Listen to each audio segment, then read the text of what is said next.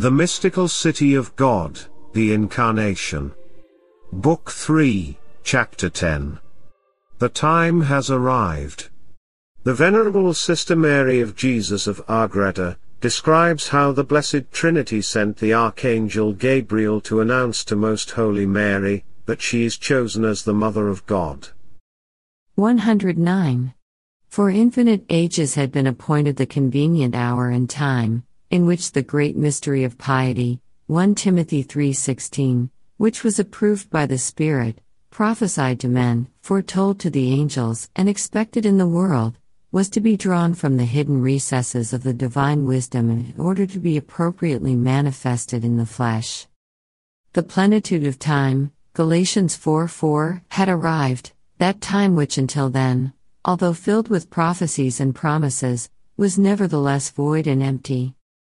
For it wanted the fullness of the Most Holy Mary, by whose will and consent all the ages were to receive their complement, namely the eternal Word made flesh, capable of suffering and redeeming man. Before all ages this mystery was prearranged in such a way, that it should be fulfilled through the mediation of this heavenly maiden. Since now she existed in the world, the redemption of man and the coming of the only begotten of the Father was not longer to be delayed. For now he would not need to come and live as if by sufferance merely in tents, 2 Samuel 7:6, or in a strange house, but he could enjoy a free welcome as in his temple and as in his own house, one that had been built and enriched at his own preordained expense, more so than the temple of Solomon at the expense of his father David, 1 Chronicles 22:5. 110. In this predetermined time then the Most High resolved to send His only begotten Son into the world.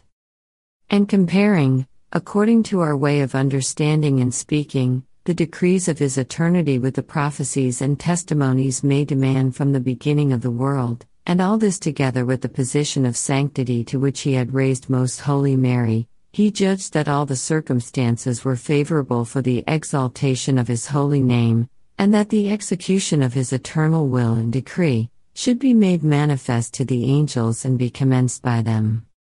His Majesty spoke to the Archangel Gabriel in such words or language as he was accustomed to use in communicating his will to the holy angels. Although God usually illumines the Holy Spirits by commencing with the higher angels, who in turn purify and illumine the others in their order down to the least among them, thus making known the revelations of the divinity, yet on this occasion this usage was not maintained, for the holy Archangel received his message immediately from the mouth of God. 111. At the bidding of the divine will, the holy Gabriel presented himself at the foot of the throne intent upon the immutable essence of the Most High. His Majesty then expressly charged him with the message, which he was to bring to the Most Holy Mary, and instructed him in the very words with which he was to salute and address her. Thus the first author of the message was God Himself, who formed the exact words in His divine mind, and revealed them to the Holy Archangel for transmission to the Most Pure Mary. At the same time the Lord revealed to the Holy Prince Gabriel many hidden sacraments concerning the Incarnation. The Blessed Trinity commanded him to betake himself to the heavenly maiden and announced to her that the Lord had chosen her among women to be the mother of the eternal Word, that she should conceive him in her virginal womb through operation of the Holy Ghost without injury to her virginity. In this and in all the rest of the message, which he was to declare and manifest to this great Queen and Mistress, the Archangel was instructed by the Blessed Trinity itself. 112. Thereupon His Majesty announced to all the other angels that the time of the redemption had come and that He had commanded it to be brought to the world without delay.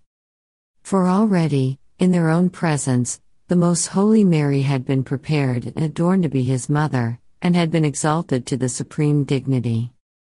The heavenly spirits heard the voice of their Creator, and with incomparable joy and thanksgiving for the fulfillment of His eternal and perfect will, they intoned new canticles of praise, repeating therein that hymn of Zion.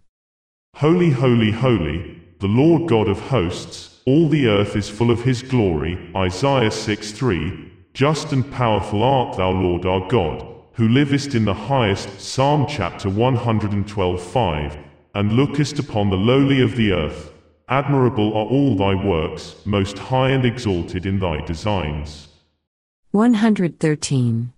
The supernal Prince Gabriel, obeying with singular delight the divine command and accompanied by many thousands of most beautiful angels in visible forms, descended from the highest heaven.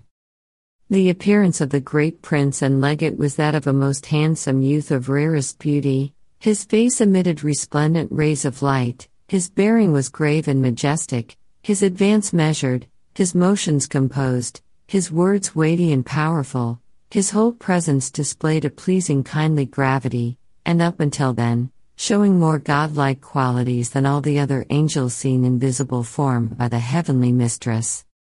He wore a diadem of exquisite splendor and his vestments glowed in various colors full of refulgent beauty.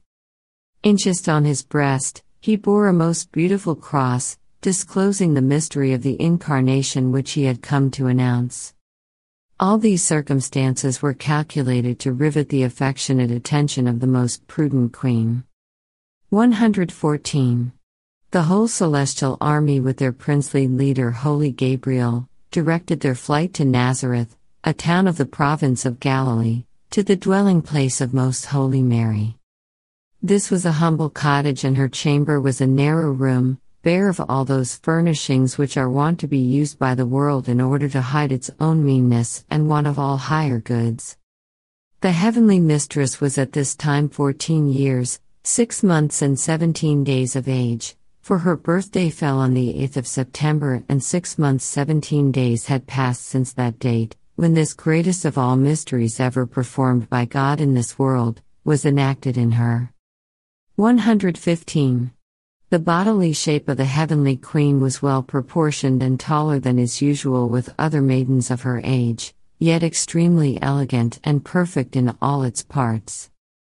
Her face was rather more oblong than round, gracious and beautiful, without leanness or grossness. Its complexion clear, yet of a slightly brownish hue. Her forehead spacious yet symmetrical. Her eyebrows perfectly arched. Her eyes large and serious, of incredible and ineffable beauty and dove-like sweetness, dark in color with a mixture tending toward green. Her nose straight and well-shaped, her mouth small, with red-colored lips, neither too thin nor too thick. All the gifts of nature in her were so symmetrical and beautiful, that no other human being ever had the like. To look upon her caused feelings at the same time of joy and seriousness, love and reverential fear. She attracted the heart and yet restrained it in sweet reverence.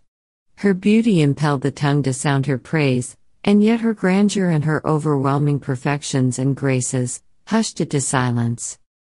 In everyone that approached her, she caused divine effects not easily explained. She filled the heart with heavenly influences and divine operations, tending toward the divinity. 116. Her garments were humble and poor yet clean, of a dark silvery hue, somewhat like the color of ashes, and they were arranged and worn without pretense, but with the greatest modesty and propriety. At the time when, without her noticing it, the embassy of heaven drew nigh unto her, she was engaged in the highest contemplation concerning the mysteries which the Lord had renewed in her by so many favors during the 9 preceding days. And since, as we have said above, the Lord himself had assured her that his only begotten would soon descend to assume human form, this great queen was full of fervent and joyful affection in the expectation of its execution, and inflamed with humble love, Mary spoke in her heart. Is it possible that the blessed time has arrived, in which the word of the Eternal Father is to be born and to converse with men? Baruch 10:38. That the world should possess him? That men are to see him in the flesh? Isaiah 40 verse 5. That his inaccessible light is to shine forth to illumine those who sit in darkness? Isaiah 9:2. O who shall be worthy to see and know him? O who shall be allowed to kiss the earth touched by his feet? 117. Rejoice ye heavens, and console thyself, O earth. Psalm 95:11. Let all things bless and extol him, since already his eternal happiness is nigh. O children of Adam afflicted with sin, and yet creatures of my beloved, now shall you raise your heads and throw off the yoke of your ancient servitude. Isaiah 14:25. O ye ancient forefathers and prophets, and all ye just that are detained in limbo and are waiting in the bosom of Abraham. Now shall you be consoled, and your much desired and long promised Redeemer shall tarry no longer. Haggai 2:8. Let us all magnify him and sing to him hymns of praise. O who shall be the slave of her, whom Isaiah points out as his mother, Isaiah 7:4. O Emmanuel, true God and man. O key of David who art to unlock heaven. Isaiah 22:22. O eternal wisdom. O lawgiver of the new church. Come to us, O Lord, and end the captivity of thy people. Let all flesh see thy salvation. Isaiah 40 verse 5. 118. In these petitions and aspirations, and in many more too deep for my tongue to explain, the Most Holy Mary was engaged at the hour when the holy angel Gabriel arrived. She was most pure in soul, most perfect in body, most noble in her sentiments, most exalted in sanctity, full of grace, and so deified and pleasing in the sight of God, that she was fit to be his mother and an instrument adapted for drawing him from the bosom of the Father to her virginal womb. She was the powerful means of our redemption, and to her we owe it on many accounts. And therefore it is just, that all generations and nations shall bless and forever extol her. Luke 1:48. What happened at the entrance of the heavenly embassy, I will relate in the following chapter. 119. I wish only to state here a fact worthy of admiration, that for the reception of the message of the Archangel and for the execution of the exalted mystery, which was to be wrought in the heavenly lady by her consent, His Majesty left her without any other aid than the resources of her common human nature, and those furnished her by the faculties and virtues of her ordinary condition, such as have been described in the first part of this history. The Most High disposed it thus, because this mystery was to be enacted as a sacrament of faith conjointly with hope and charity. And therefore the Lord provided her with no special aid, leaving her to her belief and hope in His divine promises. Thus prepared, she experienced what I shall try to relate in my inadequate and limited terms. The greatness of these sacraments makes my ability to explain them appear so much the more insufficient. The instructions I received from the Queen of Heaven. 120.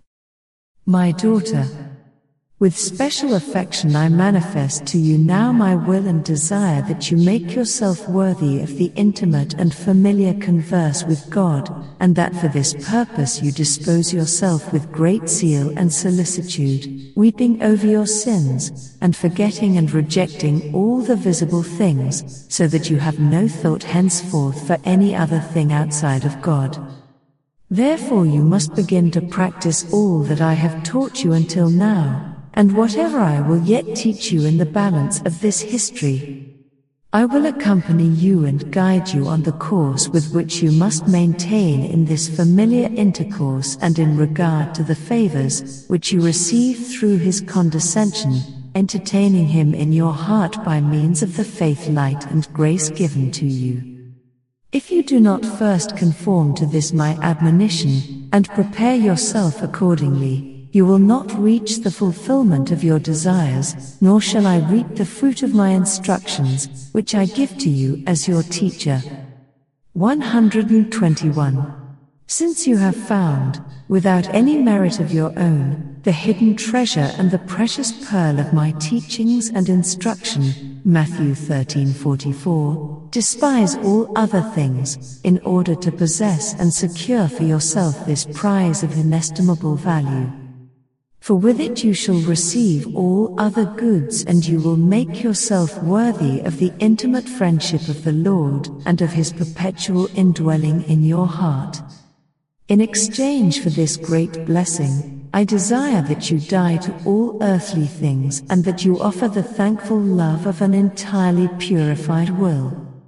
In imitation of me, be so humble that as far as you are concerned, you be persuaded and convinced of your entire worthlessness and incapability, not meriting to be considered even as a slave of the servants of Christ. 122. Remember, I was far from imagining that the Most High had designed me for the dignity of Mother of God. And this was my state of mind, although He had already promised His speedy coming into the world, and although He had commanded me to desire after Him with such great affection, that on the day before the execution of this mystery I thought I would die and my heart would burst with loving sighs, if the divine providence had not comforted me. He dilated my spirit with the firm hope that the only begotten of the eternal Father would descend from heaven without delay. Yet on the other hand, my humility inclined me to fear, lest my presence in the world might perhaps retard His coming. Contemplate then, my beloved, this secret of my breast, and what an example it is for you and for all the mortals. And since it is difficult for you to understand and describe such high wisdom, look upon me in the Lord, in order that by His divine light, you may mediate and comprehend the perfection of my actions. Follow me by imitating me, and walk in my footsteps.